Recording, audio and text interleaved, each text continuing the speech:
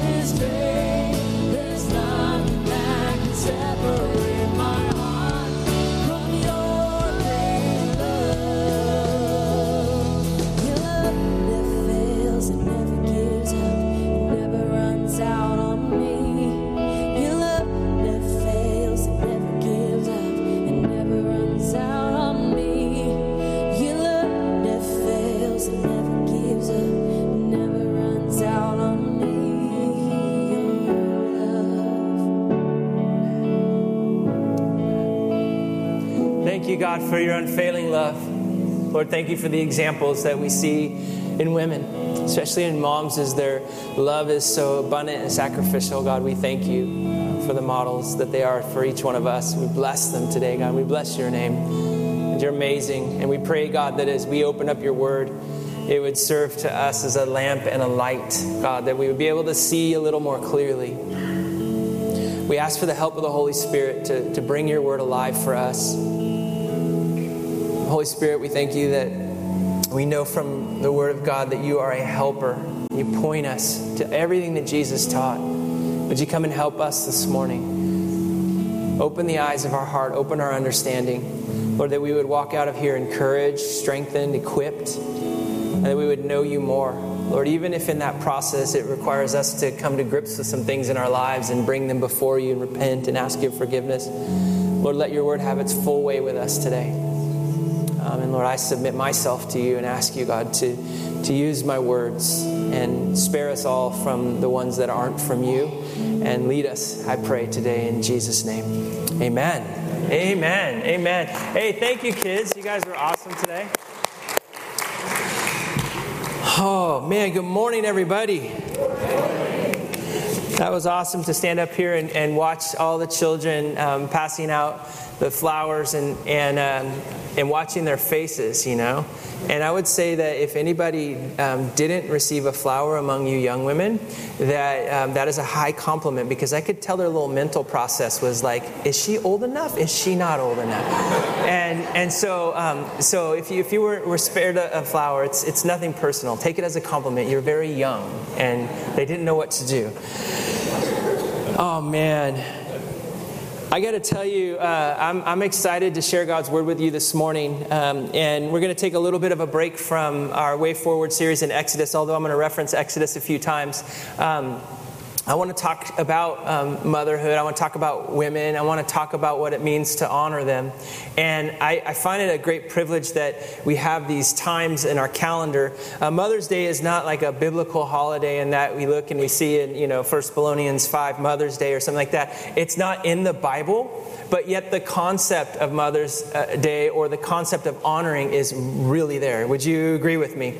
And so it's a great opportunity for us to not only just think about moms, but to think about what the Bible has to say about women. And as you look into it a little bit, someone's phone's ringing. You probably answer it. I'm just kidding. Okay, but I will say, wow, it's really ringing. I was just kidding about answering it. There's that silent mode, you could just click. I can only say that because I've been the person in so many occasions where the phone does that. And so I just, I'm with you, I would never want to embarrass anyone, but I would say my top 10 worst experience was I was at a memorial service and the phone went off, and I was like, it was a new phone. This was several years ago. And I pushed where the old phone would shut the ringer off. And it says, say a command. And I pushed it again. And now it's ringing. And I push it again, like as if you wouldn't know to push the same button. It goes, say a command, right? So anyways, I'm with you. Back to Mother's Day. I will say that as I began this process of preparing, and I start on Monday to study and sit in God's presence and spend time in prayer and ask the Lord, what do you have? And I started this time, and I thought about all the women in the Bible and stories of women in the Bible and past sermons that I've either preached or heard. I even listened to a great sermon from somebody that I really admire, and I scanned the Bible and prayed. And you come to this day with some tremendous weight on your hands, because there's the last thing that anybody wants to do, especially a guy, is to say something patronizing towards women, right? And to say something that would come off with any kind of tone other than the honor that is intended. And so I want to come to you from that place of saying that I believe God has something very special for each one of you today. Guys, this is for you as well. And this isn't just for moms. This is for all the women that are here. And I'm grateful for an opportunity to share some things that I believe are clearly written in Scripture that would really, I think, help us as the body of Christ and as believers in general to understand just how esteemed women are in the Bible and just how important they are to the plan and the mission of God, specifically women. All right, so are you still with me? Yes. And my hope is that by the end of this time that each and every woman in here would feel honored by the Lord and honored by the men that are here, and that together we would understand God's intent and God's purposes in creating each one of us unique and in the design that He did create for us. And so this journey through God's Word begins in Exodus chapter 20 and verse 12. So if you want to turn there, you might recall in our study of the book of Exodus that we came to the place of the Ten Commandments, right?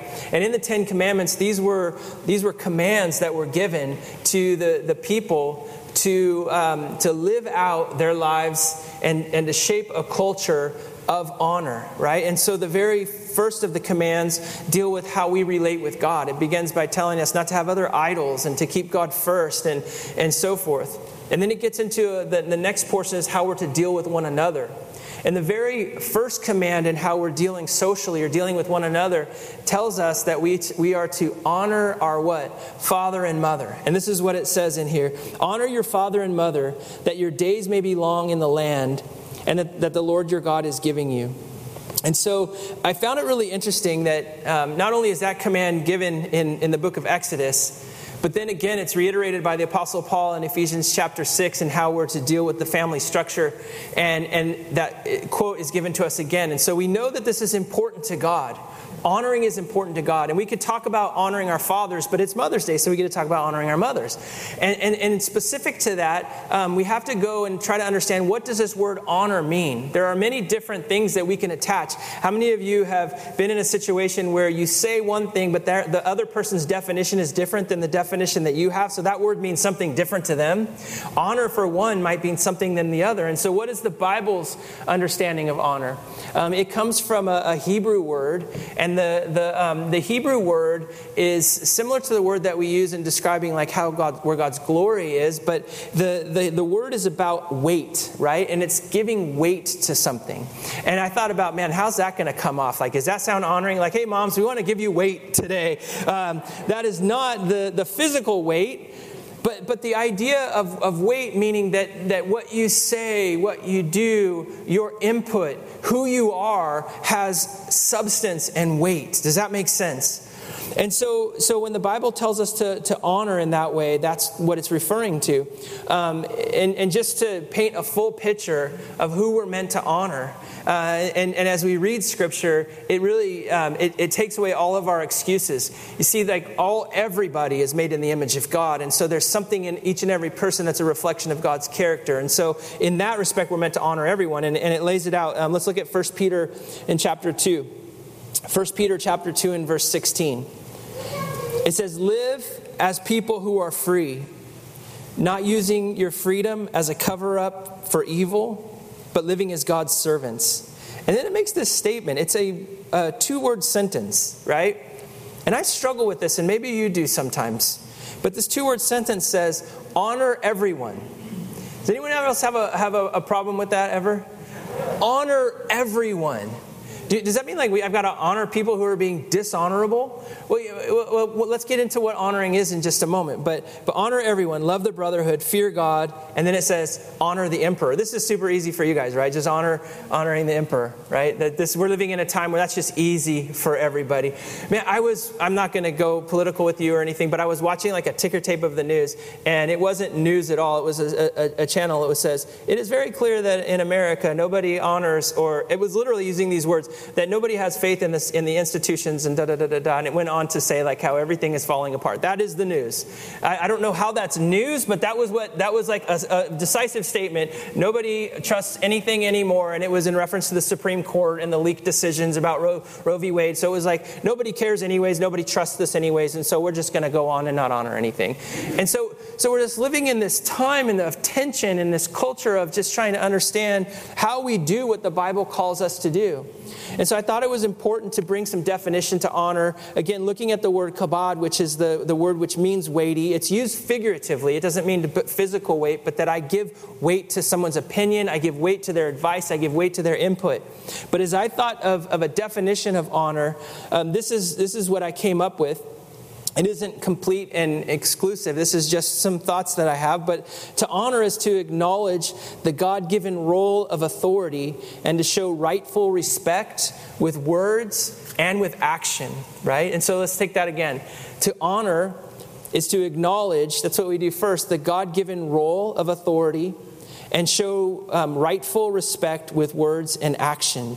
Yes, there are times where we have to not show the kind of honor that we would think of in terms of, I'm just going to blindly trust everything that is being said. There are times when something said to us is in conflict with the Word of God. There are some times where there's a moral opposition to something that is said. I'm not standing here advocating on a government role, family role, or anything else that we should just all blindly go, oh, I trust you and I honor you because that's what the Bible says to do. We know from Scripture that there are times to stand up for righteousness. Do you agree with me on that? That being said, when it gets into the role of acknowledging family and the roles that God's given us in the understanding of men and women, I think that we have some room to really grow, some room to really understand, and some room to really allow the Holy Spirit to shape what we see in the role of mom, in the role of dad, in the role of man, in the role of woman. And so if we were to understand honor, we might need to take a look at dishonor, right? To dishonor is to ignore and criticize the God-given role of authority and to show disrespect with words and action, to give no weight to the opinion or the advice, to disregard.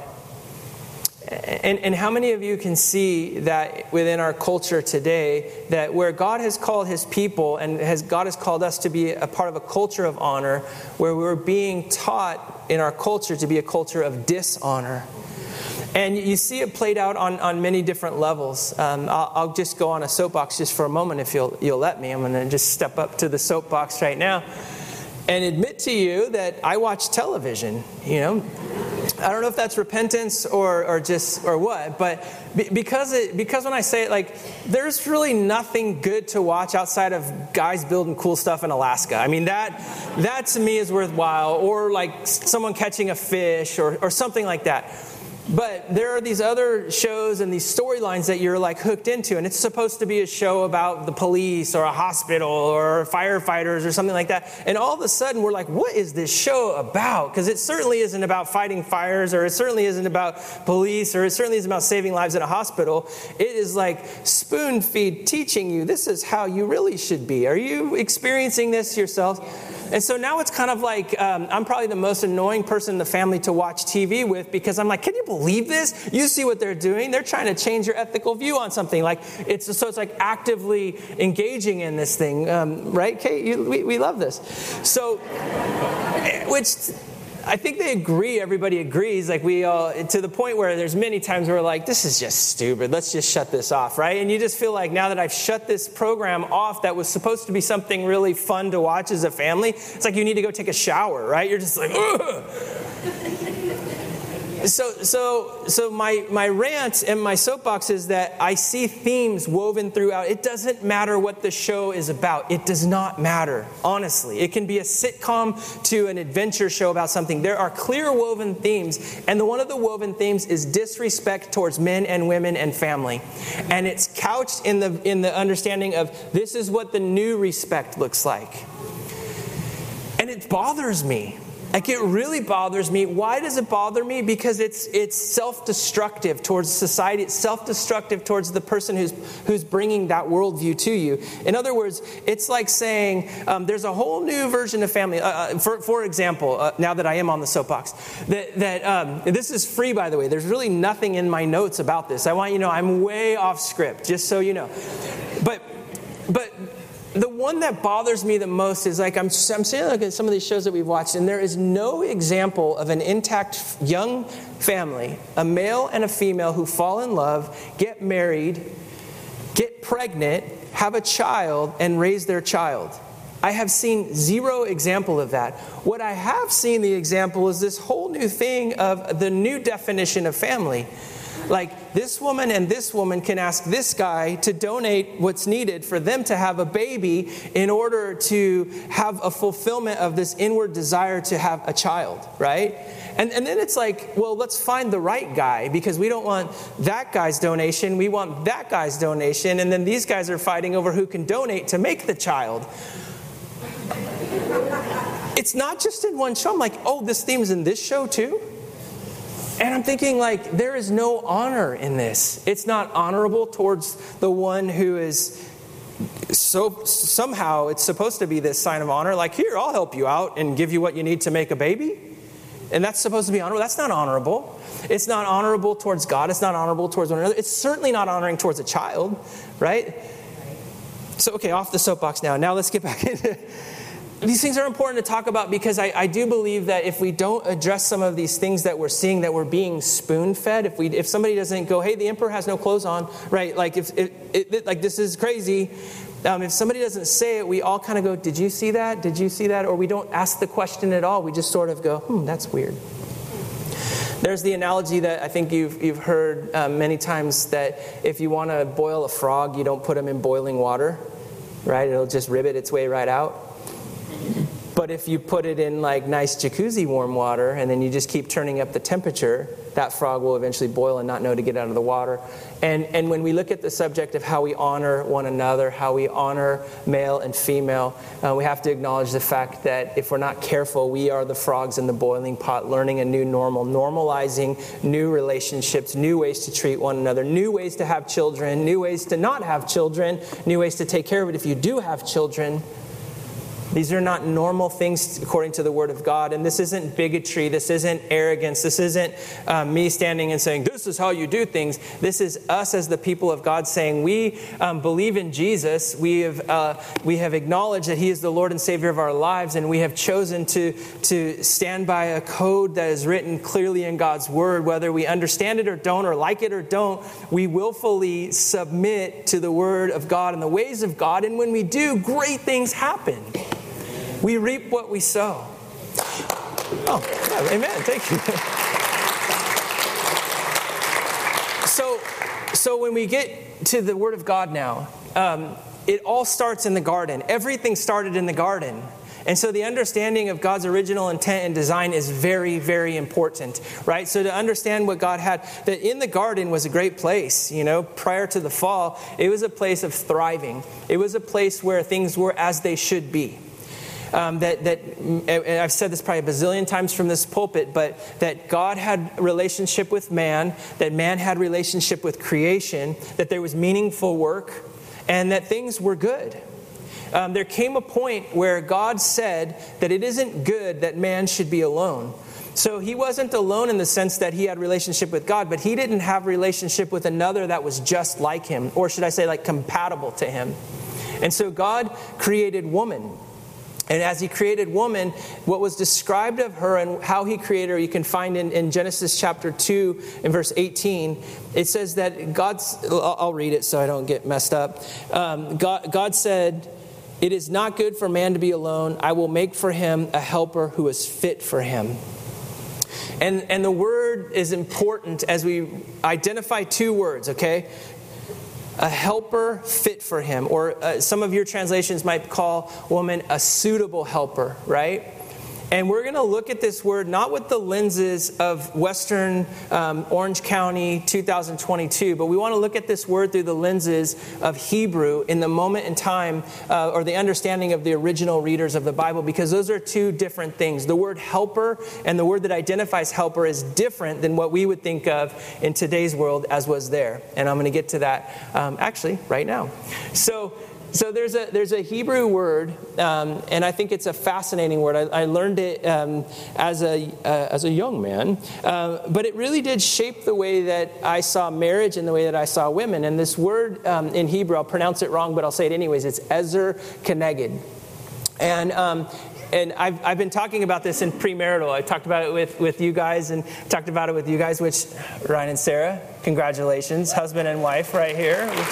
In church on Sunday, beautiful.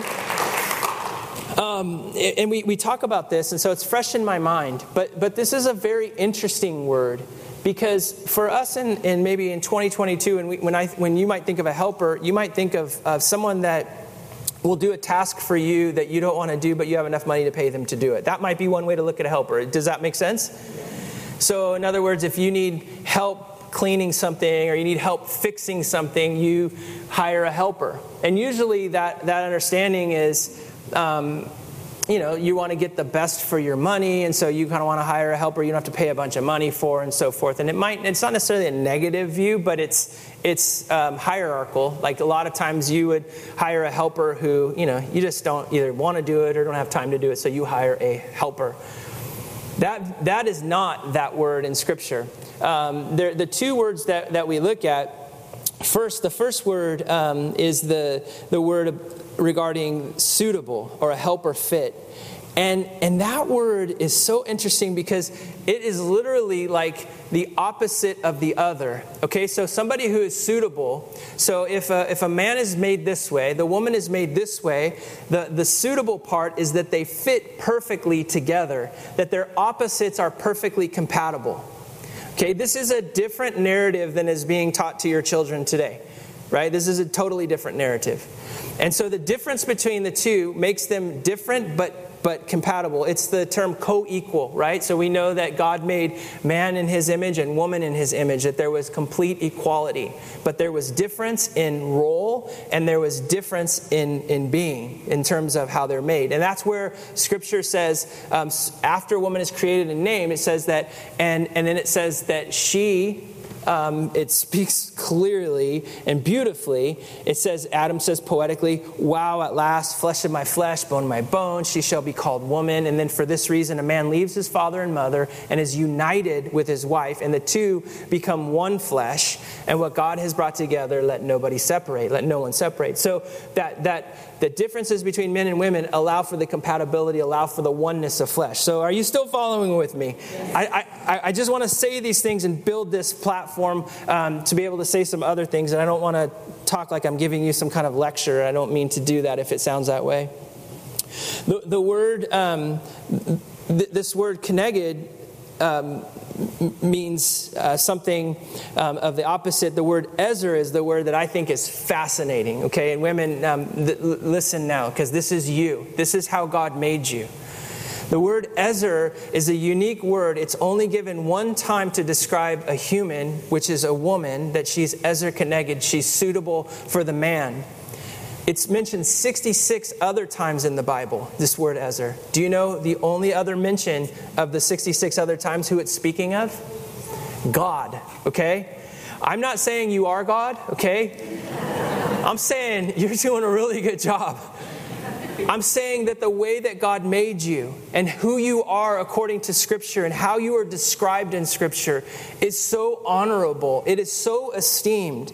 And to think that Christianity, or to think that the Bible could be spoken of as something that diminishes women is really false. It's the opposite within the big story of the Bible. Women are highly esteemed. Women are the ones that are given the privilege of bringing life. Do you remember what Jesus said? I've come to give you what? Life, and life to the fullest. Do you know what Eve's name means? Eve's name means the source of all life, the living one, right? Now, I think this is obvious about childbirth. We know that women are the only ones that can have babies. But we also know that when a woman is in the room, this is my opinion, there is more life than if it were just a bunch of dudes. There is more color, there is more detail, there is more consideration. I will share with you a personal story.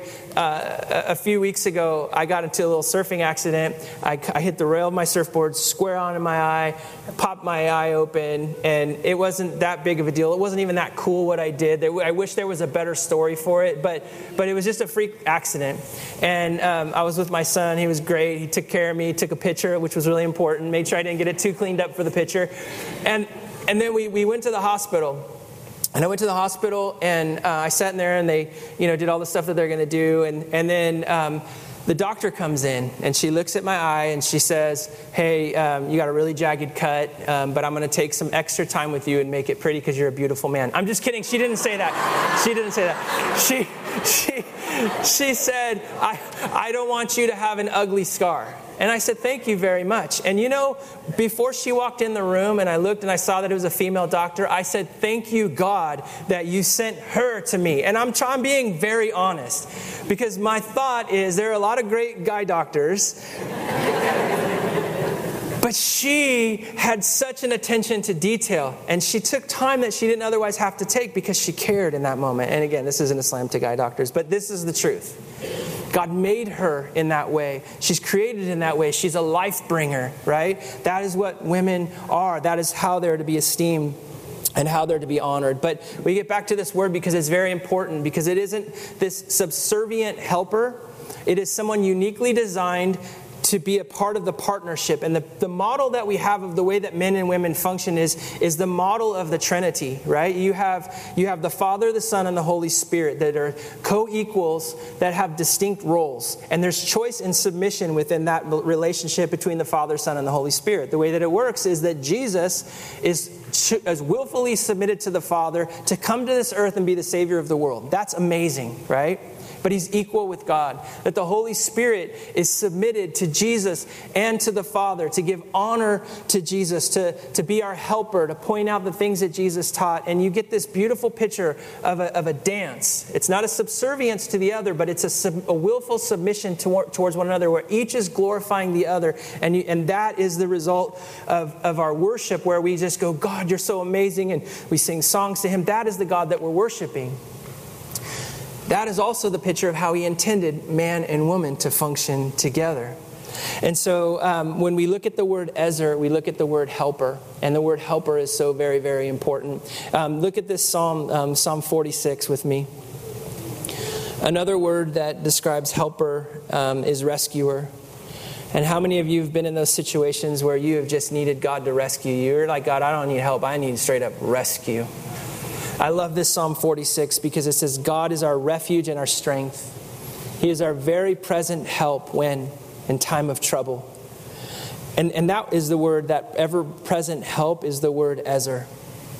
Women, God has made you in such a way not just to help, to be helpers, to be servants, but has made you in such a way to see things that others can't see and help with unique gifting and ability. One of the examples that I like to give is that if I was drowning and I'm looking at Huntington Beach Pier and I'm looking up on the pier and I see a tourist with maybe like a camera around his neck and he's leaning over watching me drown. And he's saying, can I help you? Is there anything I can do? I got my phone right here. Is there anything I can do? And then I see another person that's next to him, and that person has like red shorts on, and a buoy in their hand.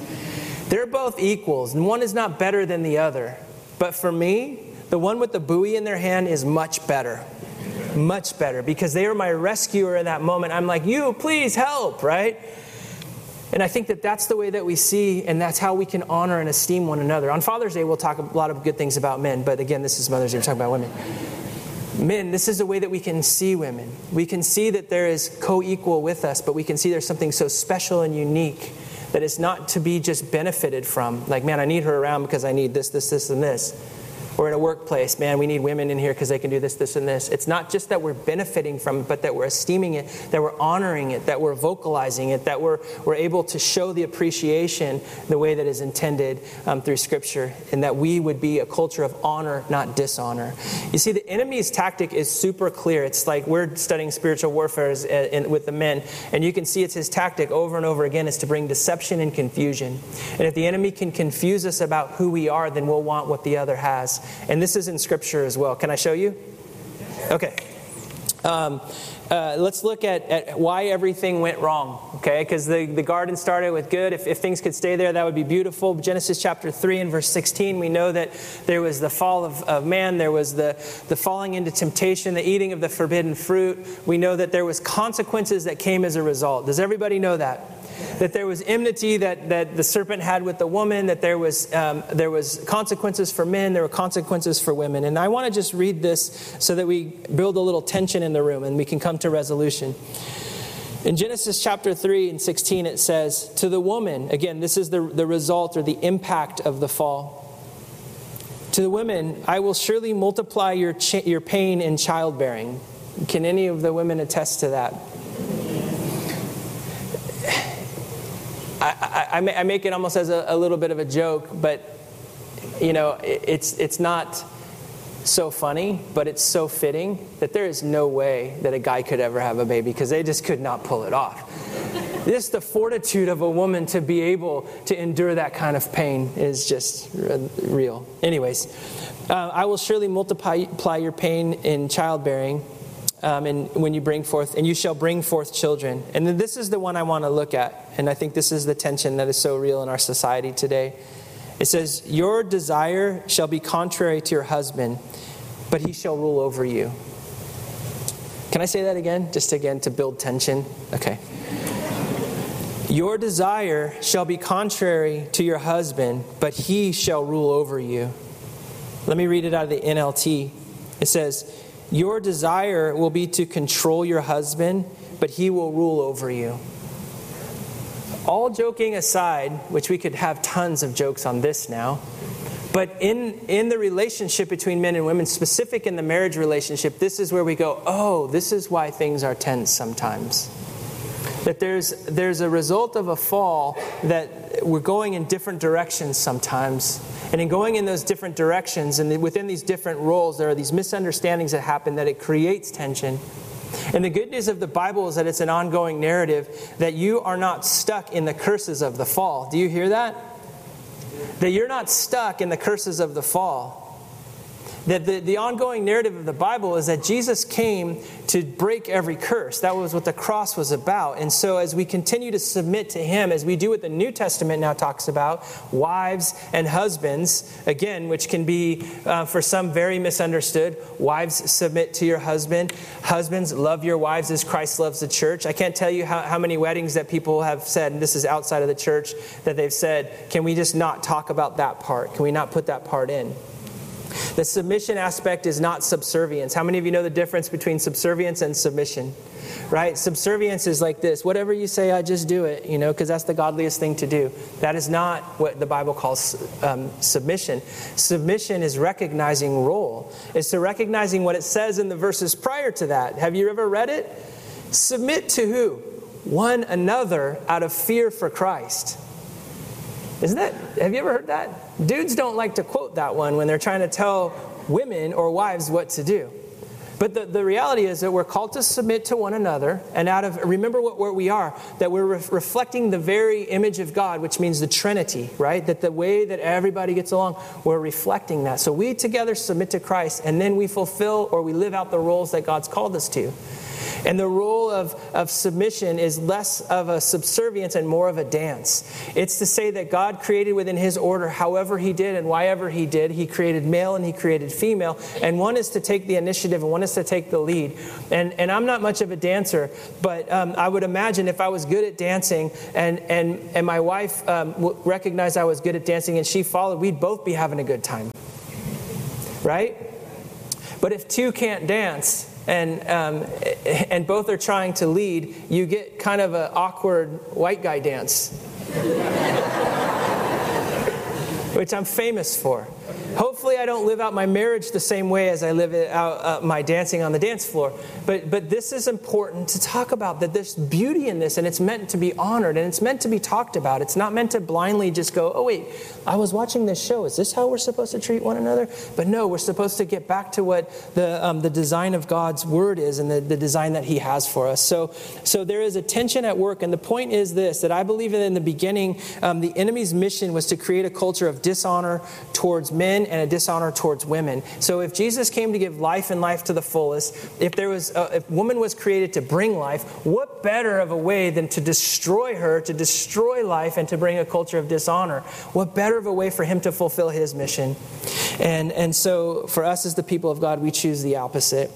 I want to end this message now, and I hope that some of this has made sense to you. And I really do hope and pray that maybe if it's a little thicker to walk through, that it helped to build a healthy foundation and maybe even remove some of the lies that we can tend to believe about roles in marriage, about honoring men and honoring women. But I want to just take the last bit of time that I have to call out some of the tremendous attributes that are within women that are listed in Scripture that follow the theme of Genesis, to the one who gives life, the one who is privileged to give life, to the one who continues on to help fulfill the mission and plan of God. And so when I think of these rescuers, these Ezers, right? Ezer Keneged, these Ezers, these ones that are rescuers, they're like God in that regard. I think of Rahab, right? Rahab, we can remember her for two reasons. One, and in Jesus' genealogy, she's called Rahab the prostitute. You can go, oh, well, that's crazy. Or you can go, what did God do in a redemptive way in her life where the enemy had meant to destroy her? Now she is a woman of courage who chooses to protect the people of God on the mission and make sure that they live and find rescue. That's an amazing rescue. You think of Esther, one who had tremendous beauty. And in that beauty, God used that as a gift. He literally, through one woman, saved an entire nation of genocide. Have you really understood that? That's tremendous. That was the purpose and plan of God. God was saying, who can I use to make sure that my people are sustained and my mission is fulfilled throughout the earth for time and eternity? Who can I use? Esther. Why? She's an Ezra Keneged. She is a suitable helper. She's one who's built and constructed to fulfill this mission. She'll get it done. It's beautiful. I think of Mary, the mother of Jesus, and we could talk about Mary all day long. I've heard Protestants say that Catholics venerate her too much, and Catholics say that Protestants don't talk about her too much, and both are right.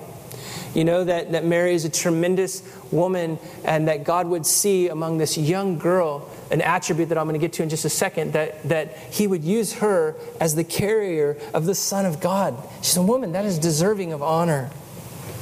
But one of my favorite stories in the Bible, because it's kind of gruesome, is the story of Deborah. You know about Deborah the prophetess? Legend. And this is the, not legendary story, but she's amazing. The story of Deborah the prophet is important because she illustrates a woman's courage. And I got to say, if anybody ever messes with a woman's child, you see that courage come up. It doesn't matter who's in your way. God forbid that you're in the way of that, because you're getting a tidal wave.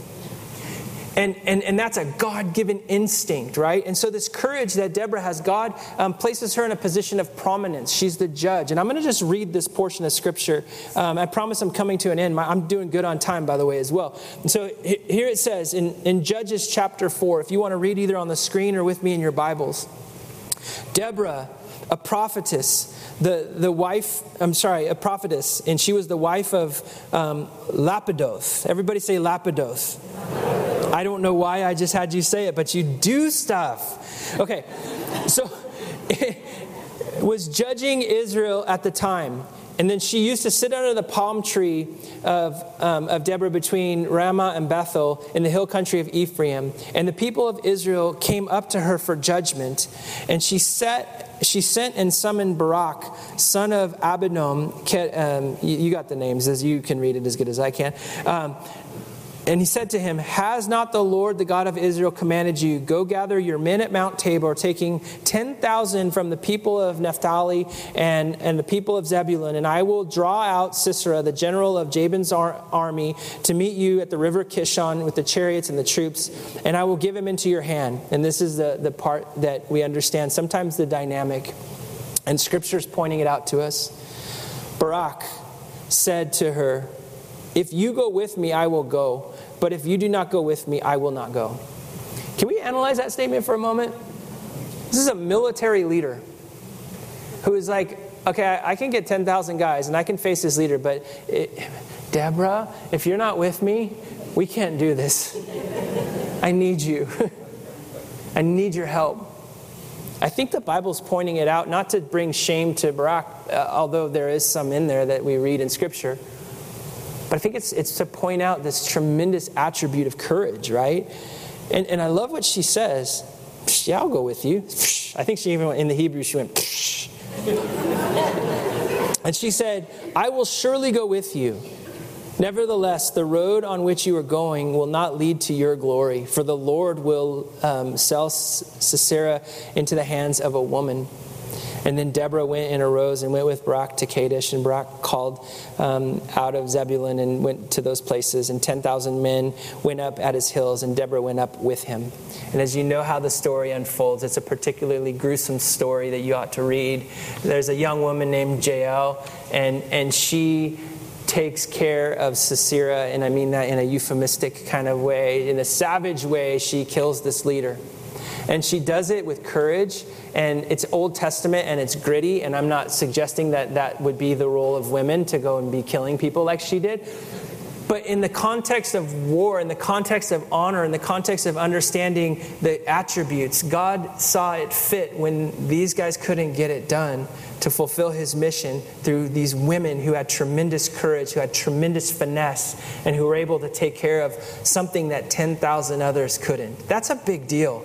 And that's a part of the honor of God, of women throughout Scripture. Women are strategic and wise.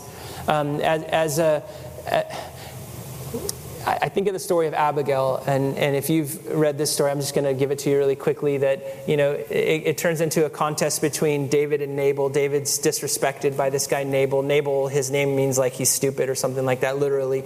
And he, instead of being reasonable, he's disrespectful towards David. And I think, you know those moments where we say, like, the thing is not the thing, where you're mad, but something happens and your reaction is like way up to here. You follow me? You ever been in a fight with your husband or wife and that's happened?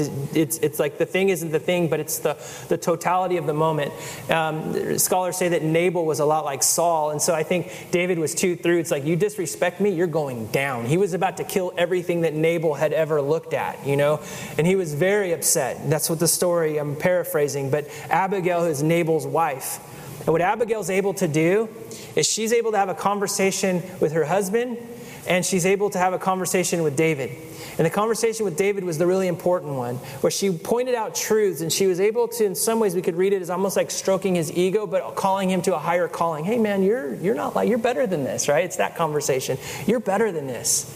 She was also extremely wise in that she cooked a huge feast for all these hungry dudes. Like, everybody got to eat. So when this army came to destroy her family and everything that they ever looked at, they were greeted with hospitality. And then she, in turn, brought kind words and words of truth and words that instilled a reality back to David so that he didn't do something super stupid. How many of you can say that there have been women in your lives, especially men, your wives, who have helped you from doing something really, really stupid? Hey, this is, again, not patronizing towards women by saying these compliments. This is who you are, women, in your core. God made you this way, and the Bible honors you for these kinds of things, because Abigail wasn't the only one. We'll just be here all day if I kept going. There's selflessness and nurture that is embedded and innate to women. It doesn't mean that men can't be selfless and nurturing, but women are better.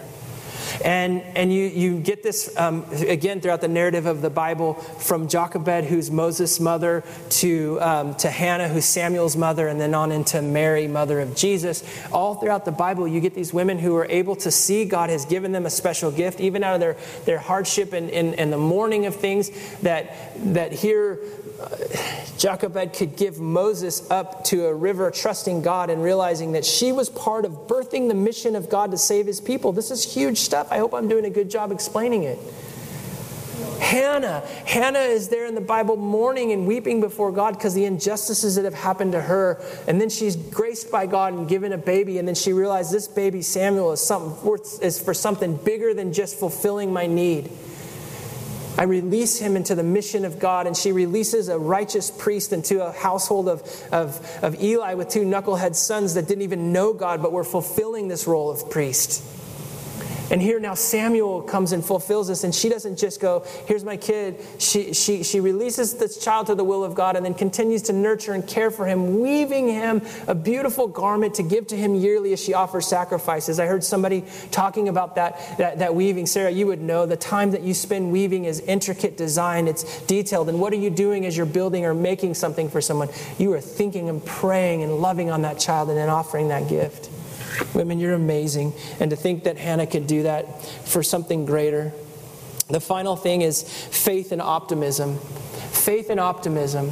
I'm not saying every woman in the world, and certainly the Bible has stories about Jezebel and all kinds of crazy that can happen if you choose to live within the flesh, but I'm saying the women of God, the faith and optimism that is there is marked. It stands out in Scripture.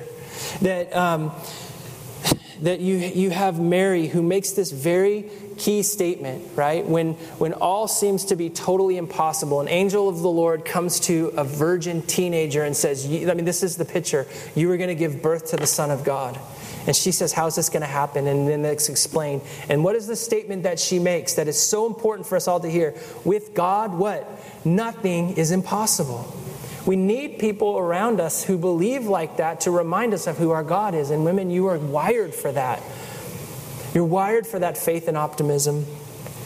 I want to read something if I can. I want to read it out of my journal because I had a moment when I was praying for us and praying for this service where I really believe that God spoke to me. And I wrote it down because I thought, and I want to be faithful to what he said. And I think that this is a word from the Lord for all of us, but I think it may be specific to women in a way that the Holy Spirit wants to honor you. And so I'm going to read it, and here's what it says.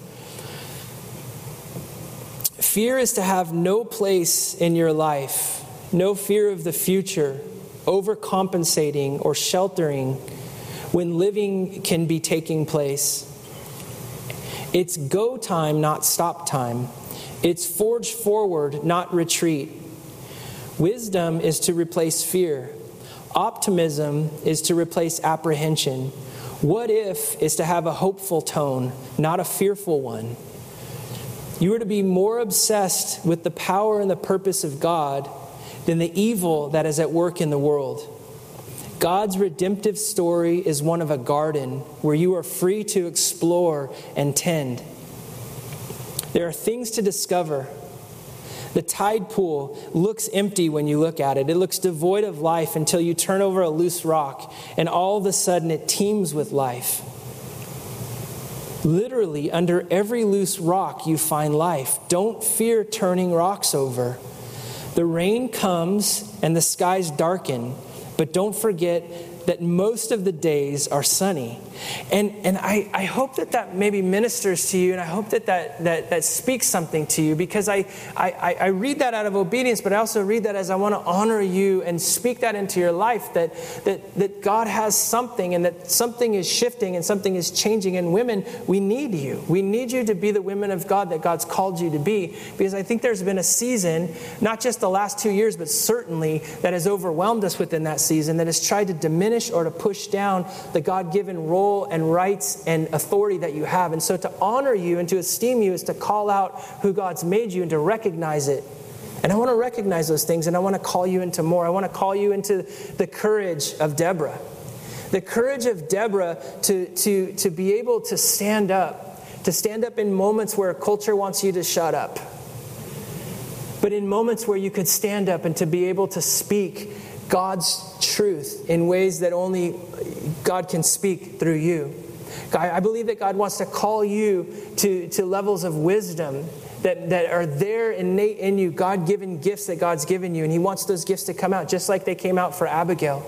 They're given to you not in some kind of a way for you to just go cook food for people all the time. That wasn't Abigail's story. Her story was that she knew what needed to be done, and she knew what needed to be said, and she was willing to do and say those two things. And I believe that God's calling you to that. I want to honor that in you and esteem that in you and call that out of you.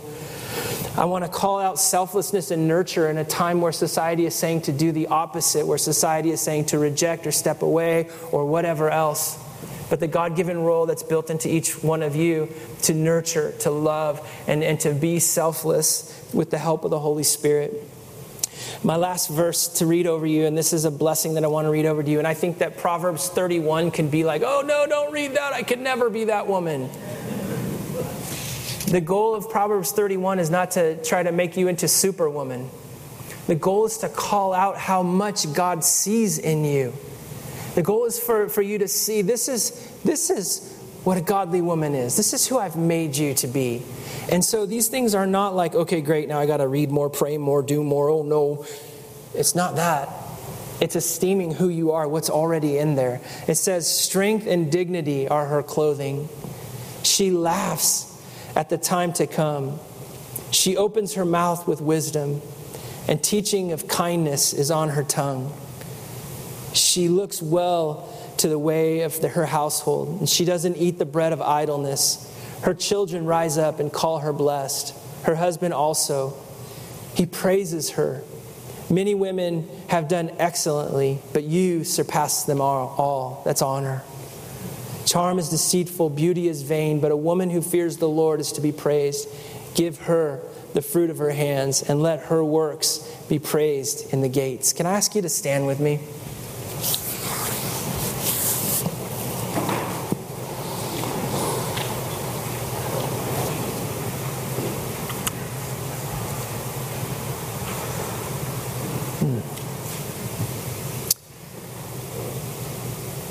And I want to ask you, if you're next to a woman, whether it's your wife, daughter, friend, to just gently place your hand upon her shoulder in a very respectful way. The placing of the hand is not to be done lightly, but it's the impartation of the Holy Spirit that's alive in you. God, may the hand that is upon the shoulders of each woman in this place be a reminder of the respect that is due to who they are. May you forgive us, God, for objectifying women, for joking and sarcasm and things that are a result of maybe our own insecurities. May you establish in this church a culture of honor. One, Lord, where we see that you saw fit in the very beginning of time to create woman in your image, equal to men, but special in gifting to be an Ezer Keneged, to be one who is a suitable helper, to be a rescuer, kind of like you are, God.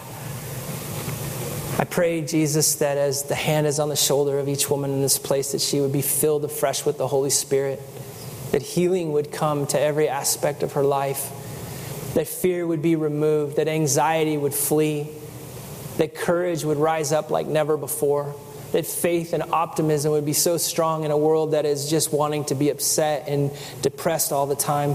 Lord, that your power would be so much greater in our vision and her vision than the power of the enemy. Lord, that these moments would be the greatest moments for her and for her household. For the ones that long for children, God, would you open their womb and bless them? For the ones that are beyond the age of raising children and feel alone, may you use them as mothers in this place, God, and in their communities as those that are leaders who can bring life and hope, just as Eve was the source of all life. Would you use every woman in this place to be a bringer of truth, to be one who fulfills your mission, to give life and life to the fullest. Whether that comes in the form of a baby from their womb or speaking spiritual hope into just a depraved and dark world. God, use these women. May this be a place of honor. May they be honored. May they be esteemed. May their cups overflow. And Lord, on this Mother's Day, God, may they remember just how special you created them to be and how the pages of Scripture reflect that so well. Bless them, I pray, in the name of Jesus. And everybody said, amen. Amen. God bless you.